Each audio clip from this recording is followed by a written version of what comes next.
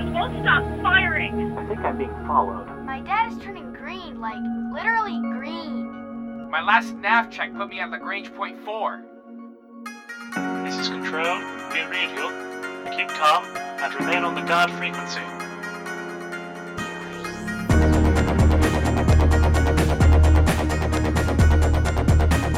Greetings, Sits and Sivs. You're tuned to the guard frequency. As all good pilots know, when you're out in the deep black, you want to keep one ear on the guard. This is episode 39 and was recorded on September 20th and made available for download September 23rd at guardfrequency.com. I'm Tony. And I'm Jeff. And I'm Lennon. What do we have this week, Lennon?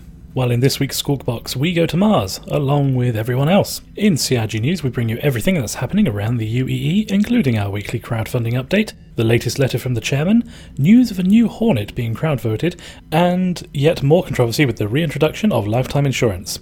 We asked you to vote on what ship you'd like us to discuss in Nuggets for Nuggets, but as it ended in a tie 2 weeks running, we're going to talk about a small admin error and the Drake Herald instead. And finally, we tune into the feedback loop and let you join in on the conversation.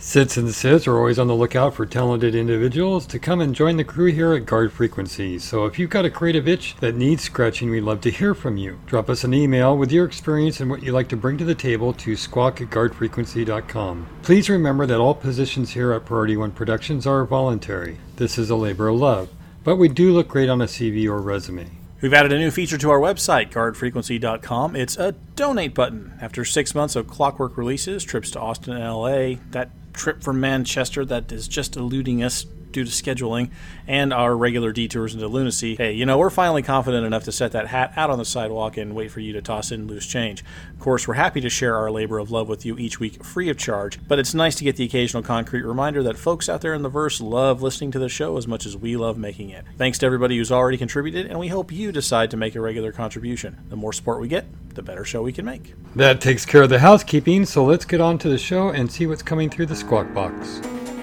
Any of you boys see a carrier around here? Everything's under control. Situation normal. This is Tony saying welcome to the Squawk Box. It's getting awfully crowded in your sky. If you're a Martian, anyway.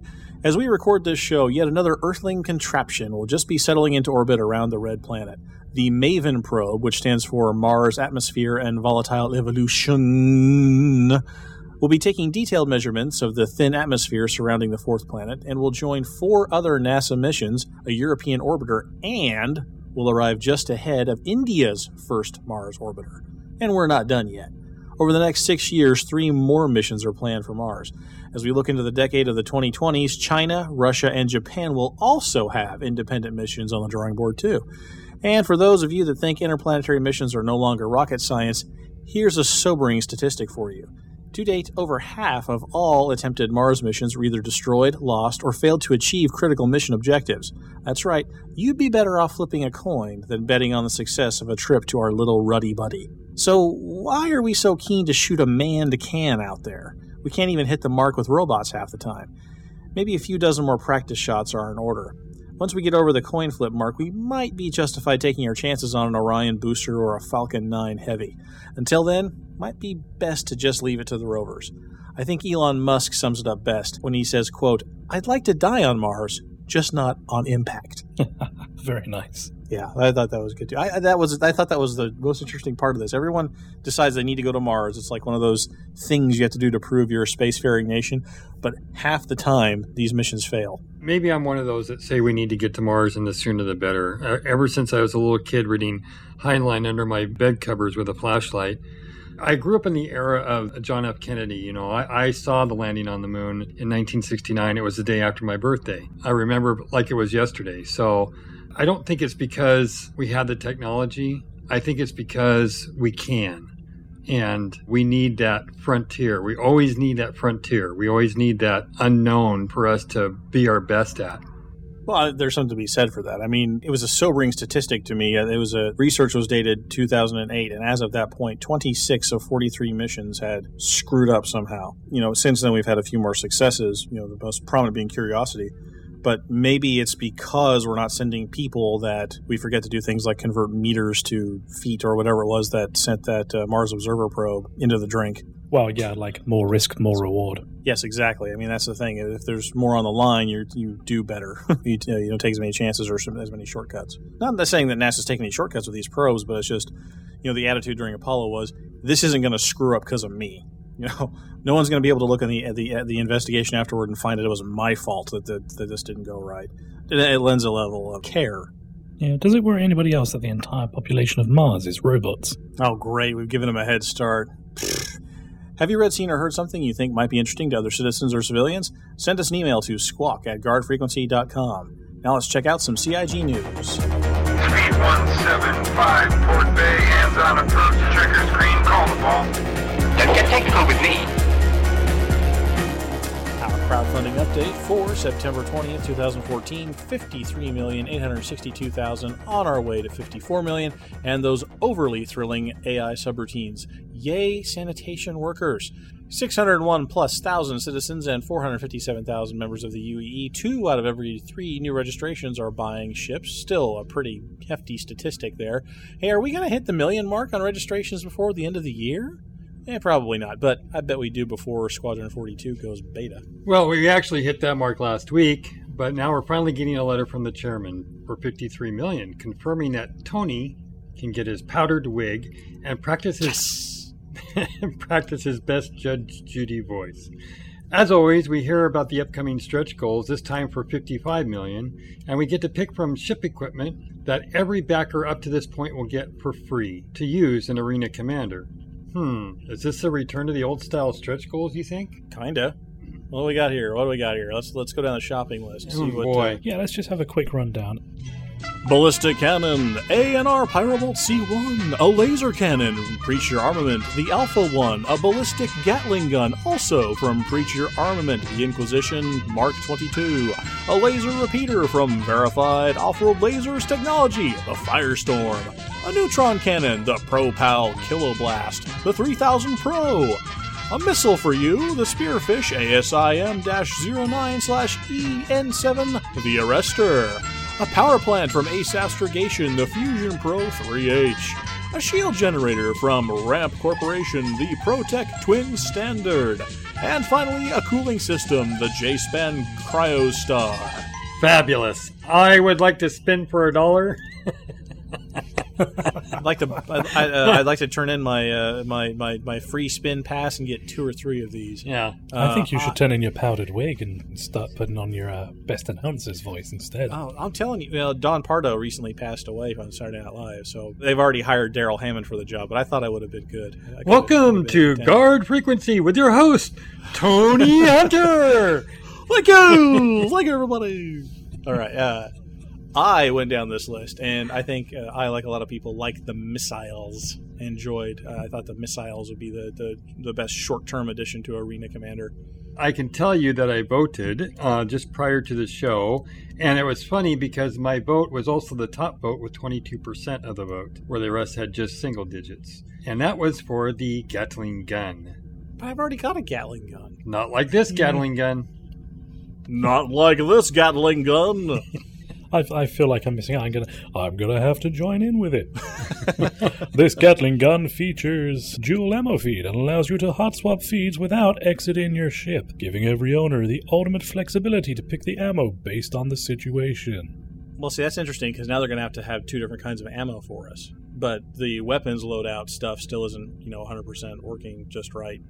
You can't save loadouts and things like that, so that's going to be kind of a pain. I like the laser repeater. I thought that this one sounded pretty cool. The one issue that I tend to find myself with is I'm a little bit trigger happy in Arena Commander, so having a laser repeater that delivers the same amount of arsenal as a ballistic counterpart, but without the worry of running out of ammo, I like that. Well, the fact that they're for Arena Commander only is just sad. I want these in my inventory. Actually, I'd be willing to bet if they're going off this like previous stretch goals. This is another good discussion topic to have on this one. Previous stretch goals is if you backed before that level, you got it. Like the old ones were like a handgun and a racing suit and the plant or something like that. I mean, if you were a backer prior to this level, this is something that you just got, and you can use in the persistent universe. So it wouldn't surprise me if these are things that you would have. They'll just hurry up and make it game ready so you can use it in Arena Commander in short order. So this goes to the whole prioritization thing. These are things that are already in the pipeline. They're on the drawing board at some point, but when the community hits the stretch goal, they'll just make that go to the top of the list to be finished and to have its spreadsheet numbers tweaked to the best of their abilities as far as damage and cooldown and all that kind of stuff. I like this idea better for crowdfunding. Again, it shows they've got a list, they've got a plan. It's just which one do you guys want first? They're all going in, and it just doesn't matter to us which one goes first, as opposed to the systems side of it. Which system, which backbone thing do you guys want us to do first? Like, don't you guys know which one you need to have dependencies? These are weapons. These are things they can do anytime. I kind of like this better. I do prefer this style of stretch goal as well, because one of my primary issues with how the stretch goals have been done is that a lot of the time they seem to be adding new features to the game, whereas this, they are going to have all of this in-game eventually. It's just weapons and guns. I think that by letting us pick the priority on which one that we want, it helps obviously to drive the funding model forward, but it doesn't mean that they're overextending and overpromising what they're able to deliver. I like this. Yeah, and I also like it for the fact that what it does, it rewards the people that have already backed in the past. Yes. It gives the people that have already backed in the past an incentive to, hey, you don't actually have to spend any more dollars, you could just tell more friends. And when those people chip in, it gets closer to the stretch goal. So it aligns incentives a little better. If the community works together to go get another 100,000 registrations, 2 out of 3 of which buy ships, that just propels us closer, to the next goal, and the next goal, and the next goal. It puts everybody more in line to do it this way. Well, that big old pot of controversy keeps bubbling away, and not content with leaving it at a gentle simmer, CIG decided to throw a few more logs into the fire. In a recent article on the RSA website entitled Future Concept Sale Plans, the team takes us through their plans for how new ships will be presented to us for purchase. Now, previously concept ship sales, that is, ships that are only available in concept art stage, have been short, blink and you'll miss it style events to reveal the new ships. Going forward, CIG have decided to change the process to offer some extras for backing a ship at this earlier stage in development. So, when a ship's concept gets final approval from Chris, it will be offered as a 1-week concept-only sale, and after that week ends, the ship will not be available for sale until it is ready to use in the hangar. In addition, CIG are going to throw in several extras available only during the concept period. These are the lowest price, so every time the ship is released after that, it will never be as low as it is during the concept phase. 2 random pieces of hangar flair, and crucially for the controversy bubbling, the return of lifetime insurance. Ooh. Yes, that is right. Yep. LTI is making a return. So, where do I? Hang on. Let me find let me look through my pile of forum thread rage meme. Okay, all right, I'm ready here. Okay. See, I'll start with slap in the face. Can we start with that one? That's my favorite. I love that one the best. Hold on, I'll put on my forum rage voice. This is a slap in the face to everyone that purchased lifetime insurance, the assurance that it would never be offered again. Okay, anybody want to deal with that one first? Go right ahead. No, I agree with you. Actually, it's a hammer on the head. A slap in the face? Okay, go ahead. So it's definitely a maul to the bringer, that's for sure. Okay, well now that our brains have been scooped out by the reintroduction of lifetime insurance, taking it more seriously here, I don't think it's that big a deal. I mean, here in this tiny crowd we have here, we've got a golden ticket holder, a guy that missed the golden ticket by about 6 months, and Lennon, you're, I think, out of all of us, you're the Johnny-come-lately, aren't you? I was May of 2013. Yep. Did you have an opportunity to get anything with lifetime insurance on it? Oh, no, that was well gone by the time I pulled up to it. I got LTI on my Connie. I don't see that it's that big of a deal. There were perks at the very beginning to get in on the action, and I don't think that offering other people the same perks diminishes the value of your perk. Am I wrong on that somehow? Yeah, I'm going to have to slightly disagree with that. I understand where you're coming from, But here's the thing. Even though you missed the sale out about 6 months, you were still highly interested in this game, and you spent money out of your pocket for a concept. I mean, we were far from Arena Commander at this point. I mean, we're not talking about ships in the hangar and nice little dangly jewelry hanging from our rearview mirror. We're talking about people who saw the vision that was Chris Roberts, and for your belief, for your faith, you got some lifetime insurance on that ship you thought was so cool. Booyah. That's where it's at. Yeah, but does it hurt? Does it hurt you, Jeff, if somebody else now No, it doesn't. buy a Herald? I don't think that's LTI? the point. I don't think it's the point whether it hurts me or not. I'm not hurt by it. I don't begrudge anybody. I seen some of the forum posts on this, and it's like, get over it already. Yeah, it just doesn't seem to me to be, even if it is perhaps controversial to some extent, it just doesn't seem to me to be worth much protest time. Again, mountains and molehills. That's true. The next piece of it, though, is the idea that these concept ships are going to be short-term, on sale early. Again, pointing to Jeff's point of having a vision. These things are just in the concept stage, and then later on being offered for regular sale once they're hangar ready. I kind of see some departure from what the community wanted on the Mustang, because there was that poll earlier where they said, well, the Mustang is sort of concept ready. Should we sell it now or wait till it's hangar ready? And the community voted wait till it's hangar ready to put it on sale. Then CIG kind of cheated a little bit by offering that bonus package with AMD. If you bought a Radeon card, you could have the Mustang Racer. So that's not really a sale, though, but it's kind of a perk that gets rolled in. I mean, it's skirting the line a little bit. But the rest of these concept sales not only includes lifetime insurance, which is controversial, I suppose, but also sort of goes against the community sentiment, I'm going to call it, that was registered with the Mustang sale. Is that tweaking anybody's nose here in the Guard Frequency studio? I think that this one's a bit of a weird move. I can't quite place what they're trying to do here. I mean, on one hand, like you said, you've got the LTI is a big deal, isn't a big deal. It's like they're trying to appease one side of the community whilst they kind of know they're going to take off the other. And at the same time, they're releasing a concept ship, which, like you said, was against what the community wanted. So I really cannot see what they're trying to achieve here. I mean, it's good to get a firm decision on, okay, so when we have a ship, this is when it's going to go on sale and so forth. Because things like the M50 that went on a special sale and then suddenly became available every week, everybody was wondering, WTF, mate. But I think that the way they've gone about doing it is a little bit odd.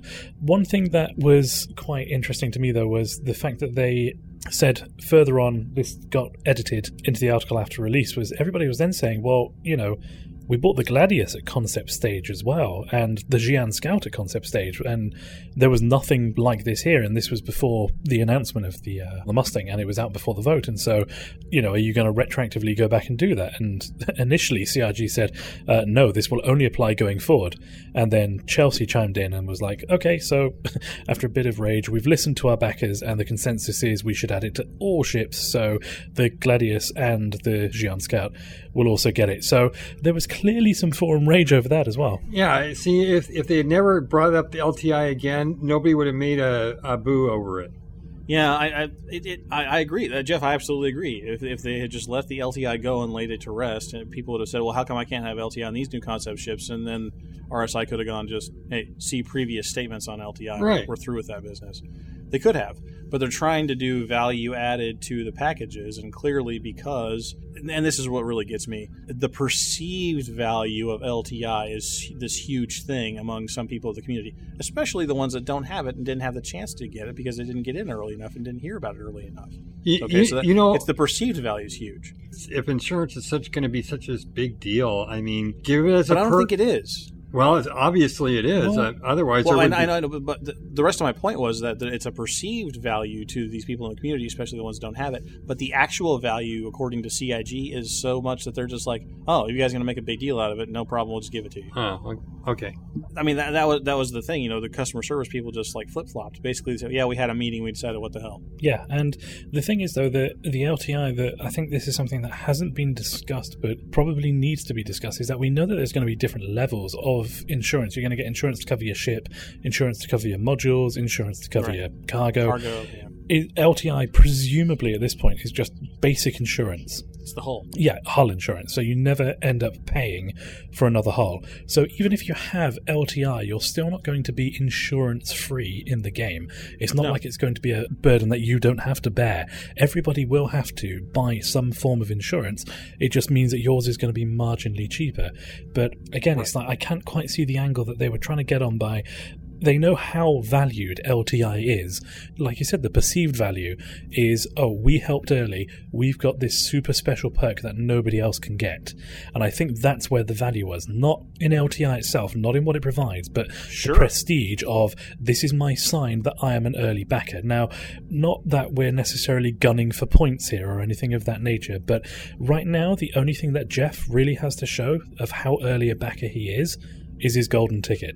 Yeah. What do you get? That's like a ship skin, right? Is that how you show? Is that how you show? No, it's in my display case. It's about a letter size looking placard that says 10, 10, 10 on it. Is there a way that you can display it in game? I thought you got a special ship skin or something, didn't you? Special ship texture. I don't remember. I think I've got a PDF of it too. It says thanks for your support. You are a golden ticket holder. Yada yada yada.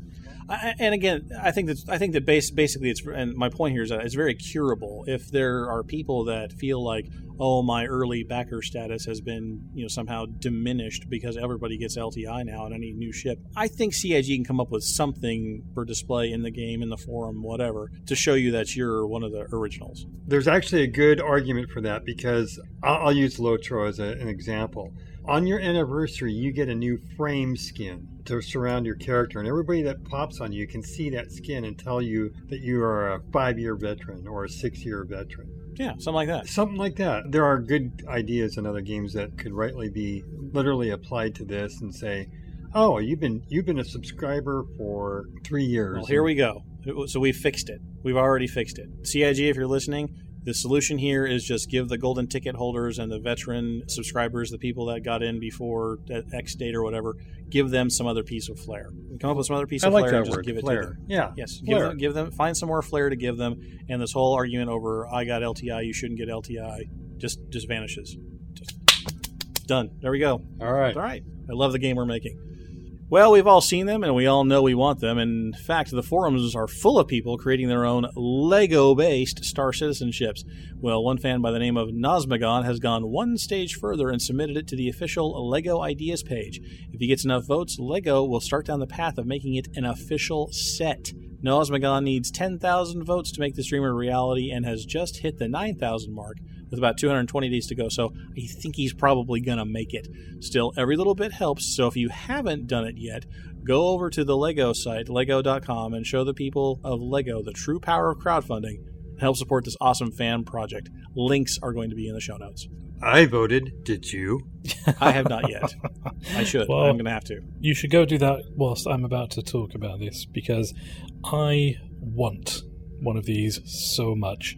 I would naturally prefer it if it was a freelancer, but the way that he's managed to put it together, it still retains the look and feel of the Hornet. It's very nicely armoured, it's very nicely done. I mean, for a crowdfunding game that's built purely based on the fans voting with their wallets, it's really cool to see that the fans have now created something of their own based around Star Citizen and are still upvoting that in a crowd-funded, in inverted commas, kind of way. Well, there was an official LEGO comment on the voting section that said that basically we are proud to support this idea that the number one top crowd-funded game, and it's we would like to see the votes come in and so that we can produce it. I thought that was kind of cool. I think the Hornet is an excellent representation of both Chris Roberts and Squadron 42 and the Persistent Universe afterwards. So I think that was a good ship to do. Is it minifigure scale? Can you put a little pilot in it? I don't know. Oh, it is. It is minifigure scale. It's got a little cockpit in it and everything. Well, I wonder if I could build this. See, my son and I have quite a collection. I say my son and I. I have purchased for my son a great number of Legos. I wonder if we could pull this off with the stuff we have in our tubs. One of the things that really made me laugh about this was with all the controversy going on over the ship sales and all that sort of thing, this guy has actually made variants. He's made variants of the Hornet. Yeah, well, there's the F7A, the standard one, but he's also got the Tracker variant, which is the same but in light blue. And I just thought it was kind of fitting. So I'm wondering, though, if you buy these, does he also provide lifetime insurance to stop you losing the parts? Or? Oh, probably not. Or what needs to happen is insurance for you, for your feet. Oh, for not your the feet. Parts. Yeah, for the cursing and swearing and band-aids you'll need for the bottom of your feet after stepping on these things. Oh yeah, this is fun. I like this. This is cool. I feel I should point out, like they say on some commercials, other Star Citizen Lego sets are available. There's a couple of others out there. For the 300i especially is one of the more popular ones, and I think there's even one of the Vandal Scythe, which are kind of lagging behind in the votes, but I think that's probably because the Hornet was advertised right on the front page of Roberts Space Industries, whereas the others are still, you've got to go link hunting a bit. And like Jeff said, it's iconic. Yeah, it is iconic. It wouldn't surprise me if Lego didn't go such as they made a whole series for the RSI universe. Yeah. How much money did you guys raise? What? Oh, sure. We'll be happy to build a few Lego sets for people that spend hundreds and hundreds of dollars in a game that's not made yet. Yes, right this way. The thing is, I know I would go out and buy one, and I wouldn't even pretend it was for my nephews. Yeah, it's for me. Exactly. Yeah, I have that cover. I can buy it for my son, but he's never going to touch it. I would incur the wrath of my wife for 3 days to get one of those sets. But now it's time for... News.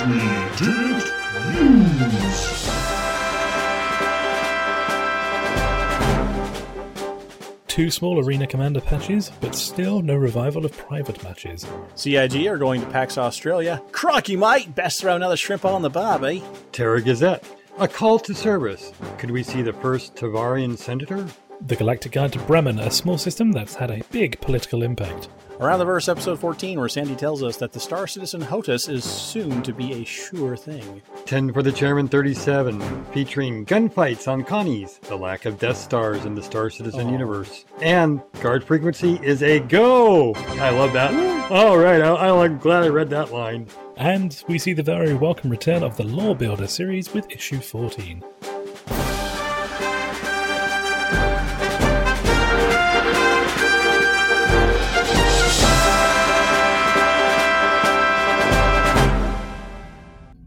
Yeah, I was talking to Chivalry Bean right before the show started, chatting with him on Instant Message, and he said that the patch, which was supposed to fix the no match found error, apparently is working, but not quite as intended, because now it just dumps you straight back to the hangar. You still don't get a match, but instead of a message saying no match found, it just you just get dumped back to your hangar. So still having some connectivity issues and still no private matches. I has a sad. That's really annoying because it takes so long to load into the hangar. Oh my god! I know. All right. Well, yeah, he went so far as to call it Screen Commander.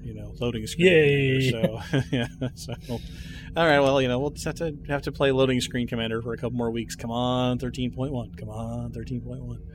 And this week's community question: are we on a better path with CIG's latest changes to their development funding, or did we just go further off track?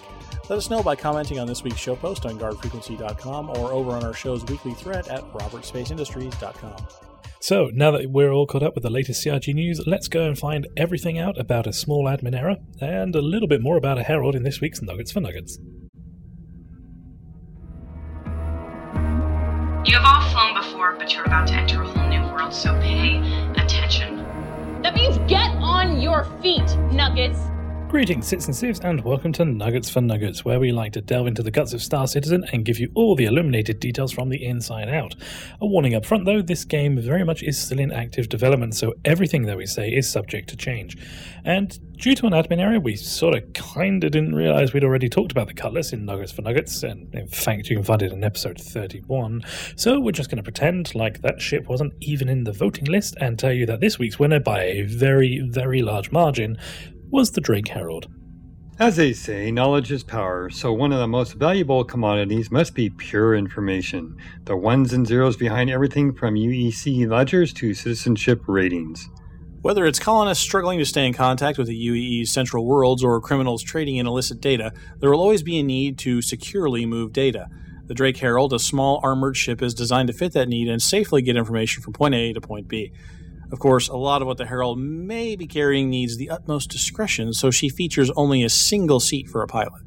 And featuring a TR-4 main engine and 11 TR-2 maneuvering thrusters, along with advanced encryption software and an armored computer core, the Herald is unique among personal spacecraft in that it is designed to be easily cleaned when in danger of capture. The Herald also includes an array of heavy-duty internal options for data protection, including redundant power subsystems and EMP shielding, and a high-powered broadcast array for data transmission. And finally, her teeth, or lack thereof, 2 Class 1s and 1 Class 2 weapons. She's going to be much better at outrunning the enemy than outfighting the enemy. She'll also be capable of equipping a shield with a max rating of only 3, which I think might be Raisinette. But again, not designed to hold people off forever, just long enough to get to the nearest jump point. And that's about all that we know at this point. The Herald is very much still a work in progress, so don't be surprised to find that these stats change in the near future. According to RSI, though, the Herald is most similar to the Aurora and 300i end of the ship scale, rather than, say, the Hornet or moving up into the bigger ships, the multi-crewed multiplayer ships. So she is a quick, small, simple information runner loaded up with a crazy amount of high-end equipment for tracking data and transmitting.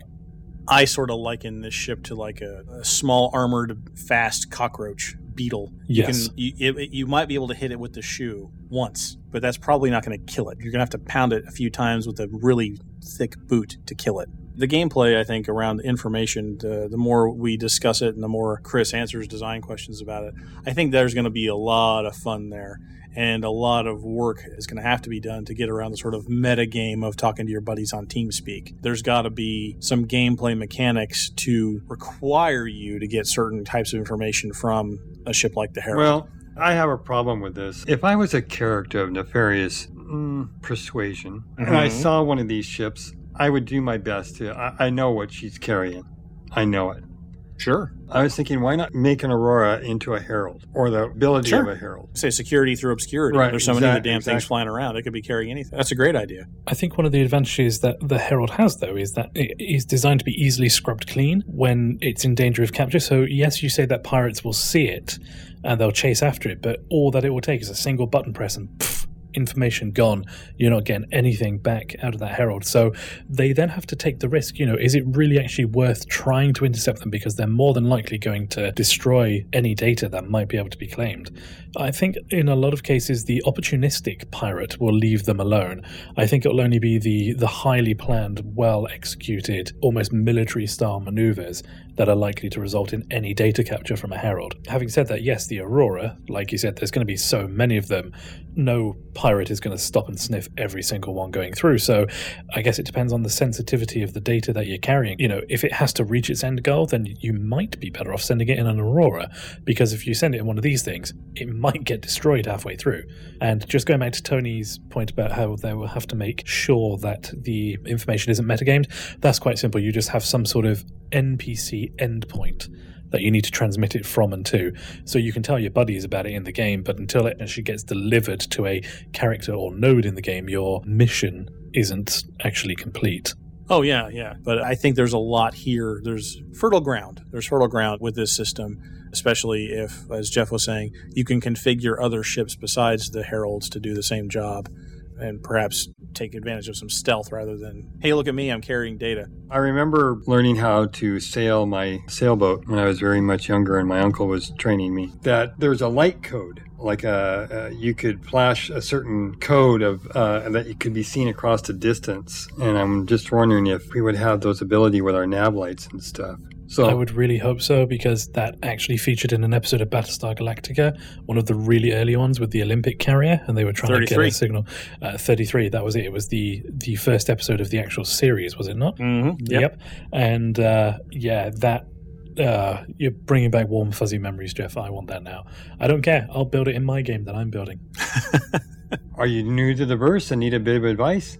Is there a tidbit of lore some Sit or Civ taught you that we all should know? Let us know by dropping us an email to squawk@guardfrequency.com. But for now, let's tune into the feedback loop and let you join in on the conversation. Okay, buddy, what's on your mind? We're all friendlies! So let's just be friendly! Sean Newboy dropped in to say, as he always does, love the episode, everyone. And from the RSI forum post, we hear from Kin Shadow. Wow, welcome back, Kin Shadow. Haven't heard from you in a while.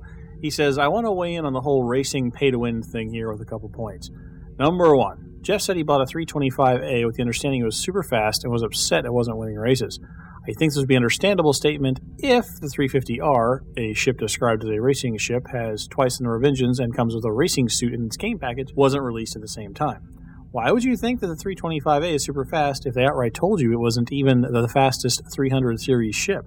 The 325A is the fighting variant. Uh-oh, he's calling you out, Jeff. I will refer to the original commercial, and the 325 is an interdictor. It is a fighting ship, but it is made to go very fast. Just a bit of supporting evidence, the M50 is listed as an interdictor, not a racing ship. Oh. Whoa, it's heating up here. All right. Well, here, let's keep going, because the M50 is coming up here, too. He says, point two. In the same conversation, you said they essentially sprung the M50 on everybody recently, saying now it was the fastest. This is only sudden news if you've never read the description of the ship that was for sale on and off again since the Kickstarter. The M50 has always been the fastest class of ship, equal or better than the 350R, and was even cheaper than the 325A for a long time. It started at $80, and the 325A was $85. So per the specialization on funds argument, two people spent the same cash, and they are each better at different things. I was actually the one who said about the M50 being the best thing. I will admit I didn't do any research into that. I was purely using it as an example of switching out the rug from under people. But, if it's always been there, then that's fair enough. I'll accept that. Well, and Jeff, what did you do after we recorded the show last night? I upgraded to the M50, and then just this weekend I upgraded to the 350R. So, bottom line is that the 350R is in the speed class. It is the top of the speed class of Origins 300 series. The M50 is an interdictor like the 325A, but because of its smaller size, is likely to go faster and make it a better racer. And RSI, CIG will sell you as many cross-chassis packages as you want to get you into the ship that you desire. Well, it's funny because, the difference besides the two engines, the difference between a 325A and a 350R is the fact that the 325A has 16 units of cargo space. The 350R does not have any cargo space. Oh, so you just lost out on your hauling privileges. Well, true, but it does pack the same armaments, same class of weapons, so it will, in fact, be a better interdictor. All right. He goes on to say, all that said, I kind of agree there's a bit of disparity here if you have a limited ship selection, but I think the whole thing could be solved with a more flexible matchmaking, like Auroras only, or any ship goes, or other types of matches. Sure, but we can't even have private matches right now, so setting up Aurora only things are kind of a ways off. Also, FYI, in your scheduling comments, the last interview I saw with Aaron Roberts said Q1, January 2015, for the first 10 levels of Squadron 42. There is no alpha beta for Squadron 42 as they don't want to spoil the story, so it'll be released as it's done. Schedule aside, I'm still hoping they give us something for Christmas. I'm hoping we get some sort of tutorial mission or something for Squadron 42, just so we can see the whole package deal. It's a hope. It's aspirational. I'm still very much thinking it's going to be April next year. Stop being reality. I reject your reality and substitute my own. No, don't get me wrong. I'm not being realistic. I'm being pessimistic because it means I'm either correct or pleasantly surprised. Gravity Grey from Deep Blue wrote in to say his favourite part of Arena Commander 0.9 is the flight model. It's really coming together now. The Afterburner and 6 Degrees of Freedom were a huge change. I feel like it's already miles beyond any other space sim I've ever played. There's no doubt in my mind that Star Citizen is going to be incredibly skill-based. With this in mind, though, I really hope it'll still be just as fun for the less skilled and or non-combat oriented pilots. Oh, I love my Hornet now, and I love playing. The patch made this, so much more fun to play if you're in a Hornet. Made it so much worse to play if you're not in a Hornet, though. They're building in pressure points, right? Like, the AI, they can dial up and dial down to wherever, but for the player side, you can mix and match enough gadgets to change your flight model enough so that everybody will have a comfort zone between gadgetiness and ability to do crazy things and letting the computer fly it for you. I think that they're smart building in those in-game options for flight control and avionics, so that people, when they first get into the game on their first Aurora, they probably don't need 6 degrees of freedom. They probably hardly even need decoupled mode, because that's kind of advanced. So I think that they're doing a smart thing to try to find that balance between easy to learn, hard to master. I think in the persistent universe, if you don't want to be involved in shooty fun times, then don't take a job that's liable to involve shootiness.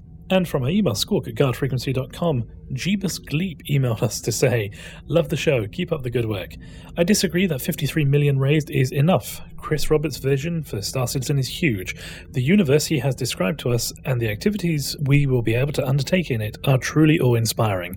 Compared to all this, that industry estimates of the development costs for GTA 5 come in at more than 125 million. To my mind, the worst-case scenario for Star Citizen is a vision-altering technical blocker with insufficient funding available to work through it. CIG should continue to raise as much money as backers are willing to spend. I do understand the frustration of buying into the game with one role in mind and then a new module drops and you realize you want to fully participate in that one more. If this has happened, why not sell back the ship you have and use the credit to purchase a new one?" And I really hope that the $53 million is actually, quote, enough to deliver on the vision that, as updated November of last year-ish, November 2013-ish, whatever. I hope that it's enough to get it there. But to actually get it in a condition that Chris Roberts is pleased with, maybe that's not, quote, enough. Maybe they need to hire the contractor for another cycle or whatever. And it's clearly not enough to actually run the servers once it's up and going. But I still am going to reiterate my call from last time. And I think their concept sales might be headed, getting them on that way. More of a revenue model rather than a crowdfunding model. Like, here's our system for selling ships and getting money into the game and getting money for further development. Here's our procedure for doing it. This is going to be a rolling, ongoing thing. We're going to be doing this. You, our customers, can expect that. You can buy it or not buy it if you want it. Doesn't matter. Just know that this is going to be the procedure from now on, and we'll be able to look at our revenues as a more rolling, constant thing rather than a new thing, new project, new stretch goal. It's more of a steady drumbeat rather than an occasional punch. From our Guard Frequency Facebook page, we actually got a comment. Brian Valdez-Castleman commented to say, "A cynical thought, but what if CIG's answer to gold farming is players doing internal police work and bounties to expose players that launder money through the system? Potentially, if there was an in-game investigation mission triggered any time an amount of money over a certain number on a certain frequency is transferred, you then have a criminal element besides piracy to investigate. It creates tangible consequences beyond just a simple and straight banning, and creates a larger investigative force than CIG could afford to have handling all claims of gold selling." Sure. Why not? I like it. I like the idea. I'm just not entirely too sure how it would be executed. I'm not either. I'm not too unsure about enforcement either. So, well, here we go. I love the game we're building. Let me give this a shot. See if I can come up with something here. Okay, so you have like a credit transfer, a UEC credit transfer, and it's a thing that any player can do to any other player. And the system works that I transfer 1,000 UEC to Lennon, and Lennon transfers back to me a laser gun or several freight units of commodities. And if the game's computer system doesn't see that trades within a certain band, like the going commodity rates for the systems that are nearby, all that kind of stuff, and it triggers an alarm that gets sent to the UEC tax authority. If you do that too often, if you make a pattern of that, the job board will generate a mission, like a tax collection mission, that the bounty hunter can take on. Here's the first thing I would do. I'm from the Chinese Guild Farming Consortium, and I make several transactions, and now I know how many transactions it takes for me to get flagged. Delete character. Woohoo! I go and create another one. Aha, and buy another $60 package? I don't think so. If I made $1,200 that night, who cares?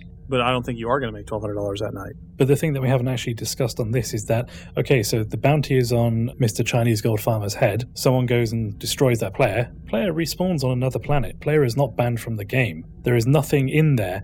And I think putting the ban control in the hands of players is a very bad move. I do too. It would still need to be investigated by CIG. That player would still need to be banned. The only thing that it does is it adds another gameplay element of, instead of looking for bounties for this, you can look at bounties for that, because there will be genuine times where, I don't know, you're kind of new to the game and I want to help you out as a friend, so I give you a lot of UEC. That doesn't mean I'm a gold farmer, but if I've then triggered that, people will hunt at me as an in-game tax evasion or whatever. Fine, I can cope with that. As a result of that, if I was then somehow auto-banned or that sort of thing, I'd be pissed. No. And that's why I say I don't like the auto ban thing. I'd much rather have a bounty on your head. And if you have a bounty on your head and you're a good citizen like that, you would just have to go pay the tax. We're just kind of trying to attack the margins of the gold farmers, right? You'll never get rid of all of them, but you want to make it less certain the amount of time they can put into the game for the amount of reward they can get out. So if they're going to get jumped every time they go into a settled system, or if when they get caught, their UEC account gets drained, the government authority drains their entire UEC account, it provides them less of an incentive to come back. Legitimate people, if you have a bounty put on your head because you're helping out too many friends or whatever, can just go to the bounty office and pay to have their bounty cleared. So yeah, you're helping out your friends and yeah, you're transferring UEC. It's just going to cost you a little extra UEC to help your buddy out. But make that float. Make that, if you're doing this in settled systems and you're doing this infrequently, you don't trigger the bounty alarm.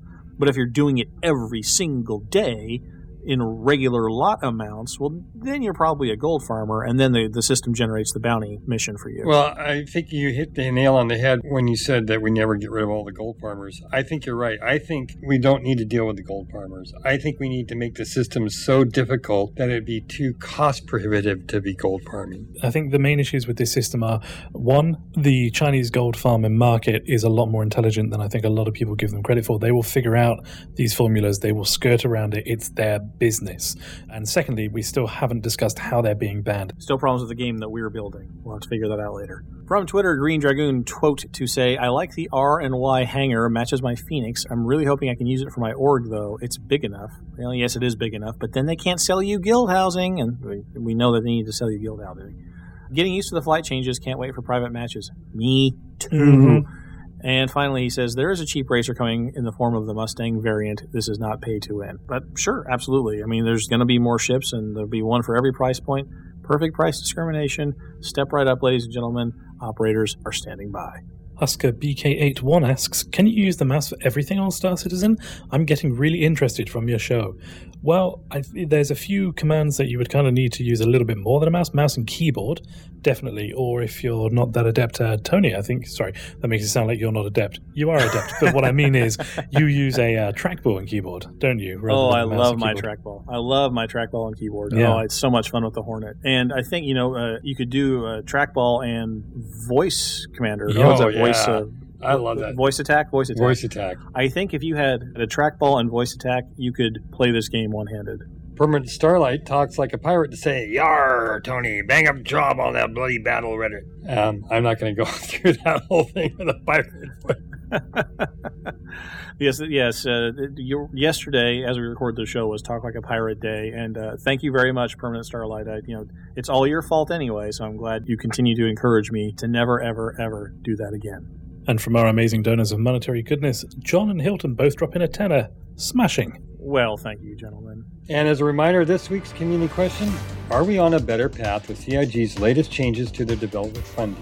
Or did we just go further off track? Let us know by commenting on this week's show post at guardfrequency.com or over on our show's weekly thread at robertspaceindustries.com. So, how was the show? Did we get it right, or does it need more patching to fix the bugs? Either way, let us know. Here are some ways you can get in touch with us. Check out our forum post at forums.robertspaceindustries.com. Leave a comment on this episode's show notes at guardfrequency.com, and you can subscribe, feeds.guardfrequency.com, or just find us on iTunes. You can hit us up on Twitter at GuardFreak, or leave a comment and like us on Facebook at facebook.com/GuardFreak. And if you're lucky, I might just butcher your name live on the air. And if you're old school like us, shoot an email over to squawk@guardfrequency.com. Your feedback is an important part of what we do, so take a minute, tell us what's on your mind. And that brings us to the end of episode 39 of Guard Frequency. We'll be back with episode 40 on September 30th, so be sure to keep an eye out for our shows at guardfrequency.com or the official Robert Space Industries fan site subforum. Please send us your feedback about the show. Aside from all the ways we just ran down the feedback loop, you can also use the contact form on our website. All of the details for all of the ways that you can get in touch with us can be found in the show notes. Do you like what we do? Do you want to come and join us and help us make the best damn Space Sim podcast ever? If so, then just send a note to squawk@guardfrequency.com. And if you can't get enough spaceship podcasting, then why not check out our sister production, Priority One? It's a pretty good show. You should check it out. They cover Star Trek Online and the greater Star Trek universe, so just head on over to PriorityOnePodcast.com. Are you looking for a friendly wingman or two? Check out our organization, Guard Frequency Response, at the official RSI website, robertspaceindustriescom/orgs/guard freak. And if you're not doing anything Saturday nights, then you should join us live here at guardfrequency.com/live. We start recording around 8 p.m. Central, and that's Sundays at 2 a.m. GMT. We'd like to thank the entire team at Guard Frequency and the Priority One Network. Thanks to our community manager, Justin Chivalry Bean Lowmaster, our artist, Simon Charlton Edwards, and our assistant audio engineer, Michael Duncan. Thanks to our syndication partner, The Base, and special thanks to Ronald Jenkins for his permission to use his music in our show. Visit ronaldjenkins.com for more of his work. But above all, we especially want to thank you folks for tuning in. If no one's listening out there, the deep black gets pretty lonely. Reduce thrust. Turn to 330, Carol 15. Squawk 7700. Stay on the guard.